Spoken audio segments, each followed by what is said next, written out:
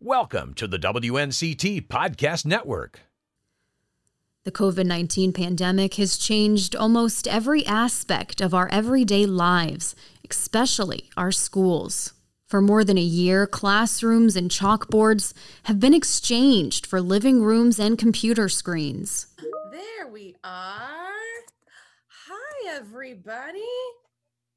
As for the class of 2020, the pandemic also meant no graduation ceremonies and a concern about what's next. A year later, some students are still worried. Meredith Beeman is a senior at Green Central High School. It's kind of hard to get excited about the next chapter coming up when you haven't even been able to close this one out like you're supposed to. Many school districts in the East are set to return to in-person learning in April, but could that be too late for some students? Samantha Gerganis teaches third grade. There are going to be some lags in these kids in their education, and they might be a little bit further behind, but that's our job. We're going to catch them up, and we'll do every means we have to get that. I'm Emily Severidge, and we'll talk the state of education with 9 on Your Side's Caroline Boyer. We'll find out how the pandemic is reshaping our classrooms and the real lessons learned by educators and students.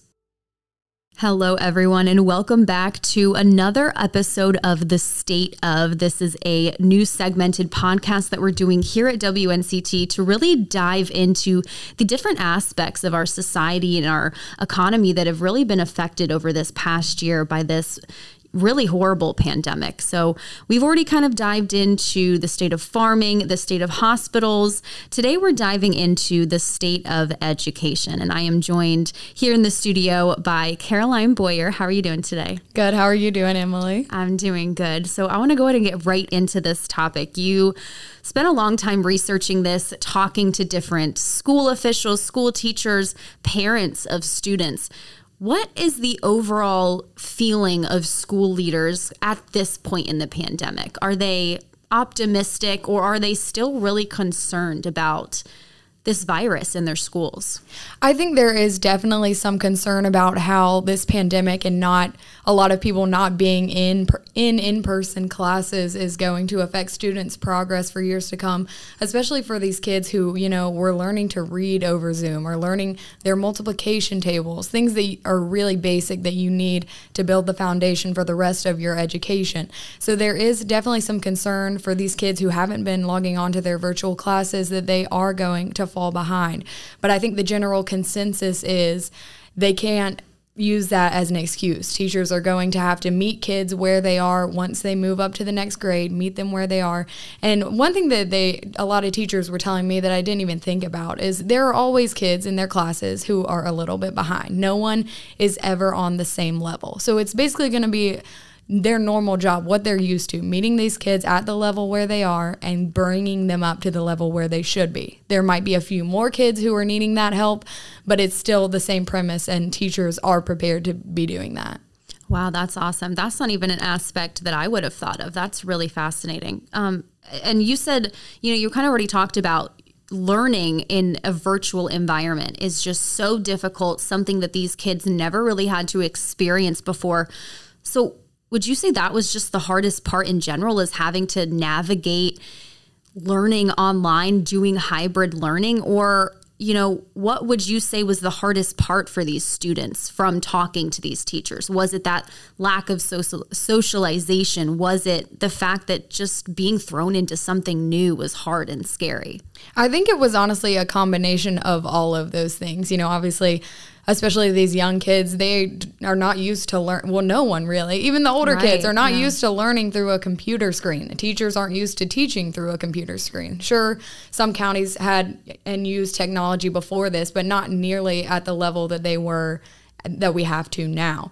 So I think, I talked to a third grade teacher. She was telling me normally, in third grade, you learn your multiplication tables, you have songs and hand symbols that you use to learn those multiplication facts. And she was telling me how hard that was to teach kids that through the computer screen because people wouldn't have their cameras on, so they wouldn't be participating, or someone was lagging behind, so you can't really sing together and, do those activities that help ingrain the facts into the kids' brains. So she said it was definitely hard to keep kids interactive and engaged in the lessons while still, trying to make sure that they get these basic things that they need to move to the next grade and the next grade and the next grade for the rest of their education.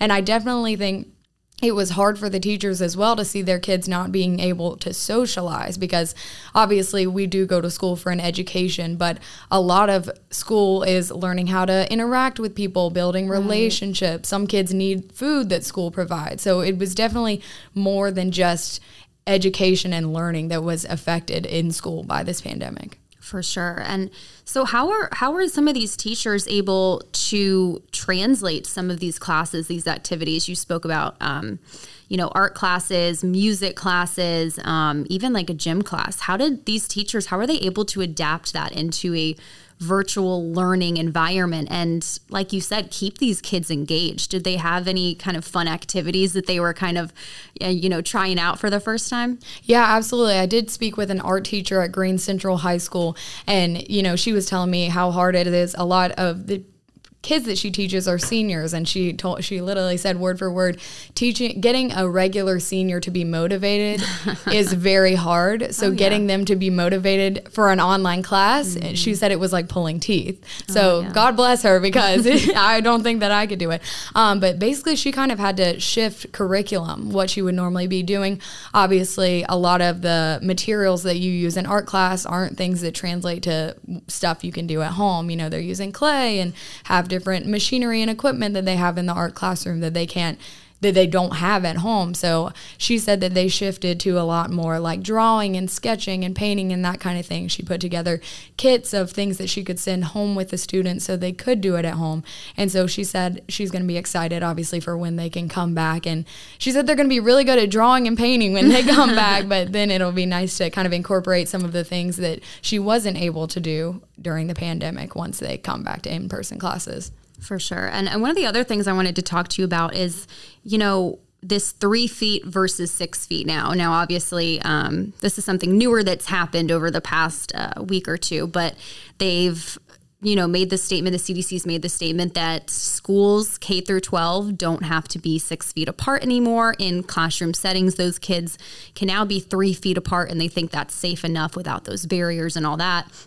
So were you able to get any reactions from teachers on that aspect, the 3 feet versus 6 feet?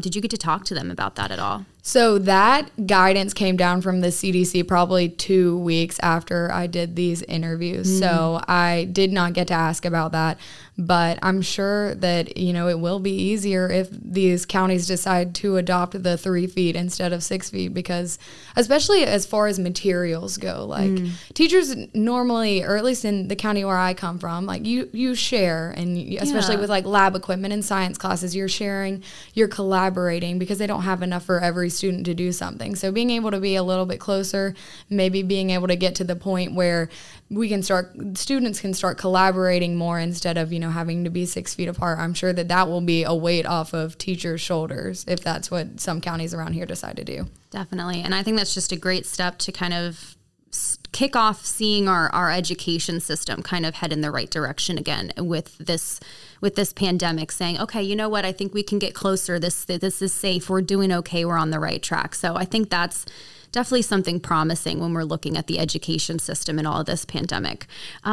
One of the other things you talked about in your story that I want to touch on, this has been a huge issue across Eastern North Carolina for years and years and years, is the internet access, especially in these rural counties. So for students that, again, did this virtual learning, are these students falling behind? Are their teachers saying, I don't know what to do, how to help these students, because they just don't have this access, they don't have this availability, and there's only so much we can do. Is this still a huge issue that we're seeing? Yeah, it absolutely is. And in both Greene, because my story focuses on Greene County and Beaufort County, in both of those counties, I spoke with a principal and the superintendent in Beaufort County. In both of the counties, they have students who do not have any sort of internet broadband access. And even if the school can provide a hotspot to the student, it still will not work, just because based on where they live. So even if they could give them, and they have tried to give them a hotspot, it still will not work. And so that is obviously a struggle for kids. And I know in Greene County, the principal at Greene Central High School was telling me, they have students there who have no internet access. So what they'll have to do instead is get like a paper packet of their work. And since I don't know what plan they're on right now, I think they'll be moving to plan A soon. But when they were on plan B, interchanging weeks, 1 week you're at home, 1 week you're in person, the student would take their packet home and do it and then come back the next week. So technically the way it would work out, the student would be a week behind and they would have to be playing the catch-up game. So that's obviously really hard, but, teachers understand and it's circumstances that are out of these kids' hands. Right. And teachers understand that, and they feel for that and are willing to work with the students to make sure that they learn what they need to learn, even if they're a little bit behind on turning in the work. Sure. And so moving forward with this pandemic, obviously it's not over yet. This is still ongoing. But what does the future look like for the state of education from what you got from these school leaders, school officials?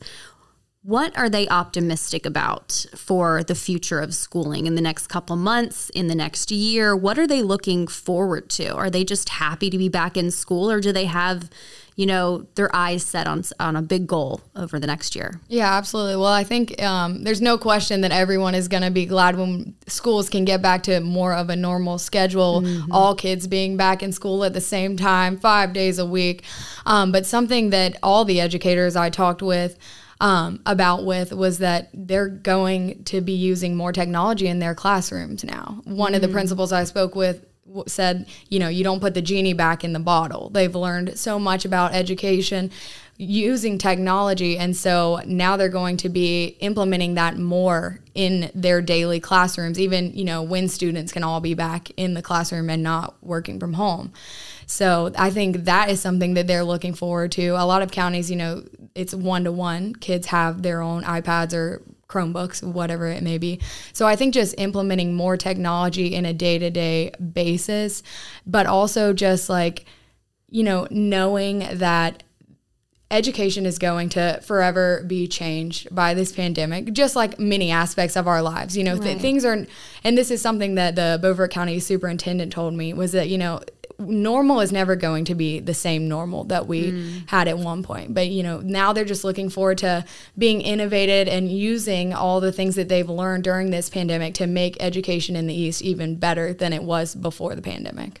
I really like how he said that, we might not never get back to that normal that we're kind of expecting to, but our new normal might be better for all we know. Like you're saying, these school systems are adapting this new technology that they, learned is working and that they can now, adapt into their curriculum, which is going to help students. Just technology is moving that way anyway. And I think it's going to be interesting to see the new normal when we come out on the other side of this pandemic, to see, what our society has really adapted from this experience, what we've learned from this, and what we're, carrying on with us into the new normal.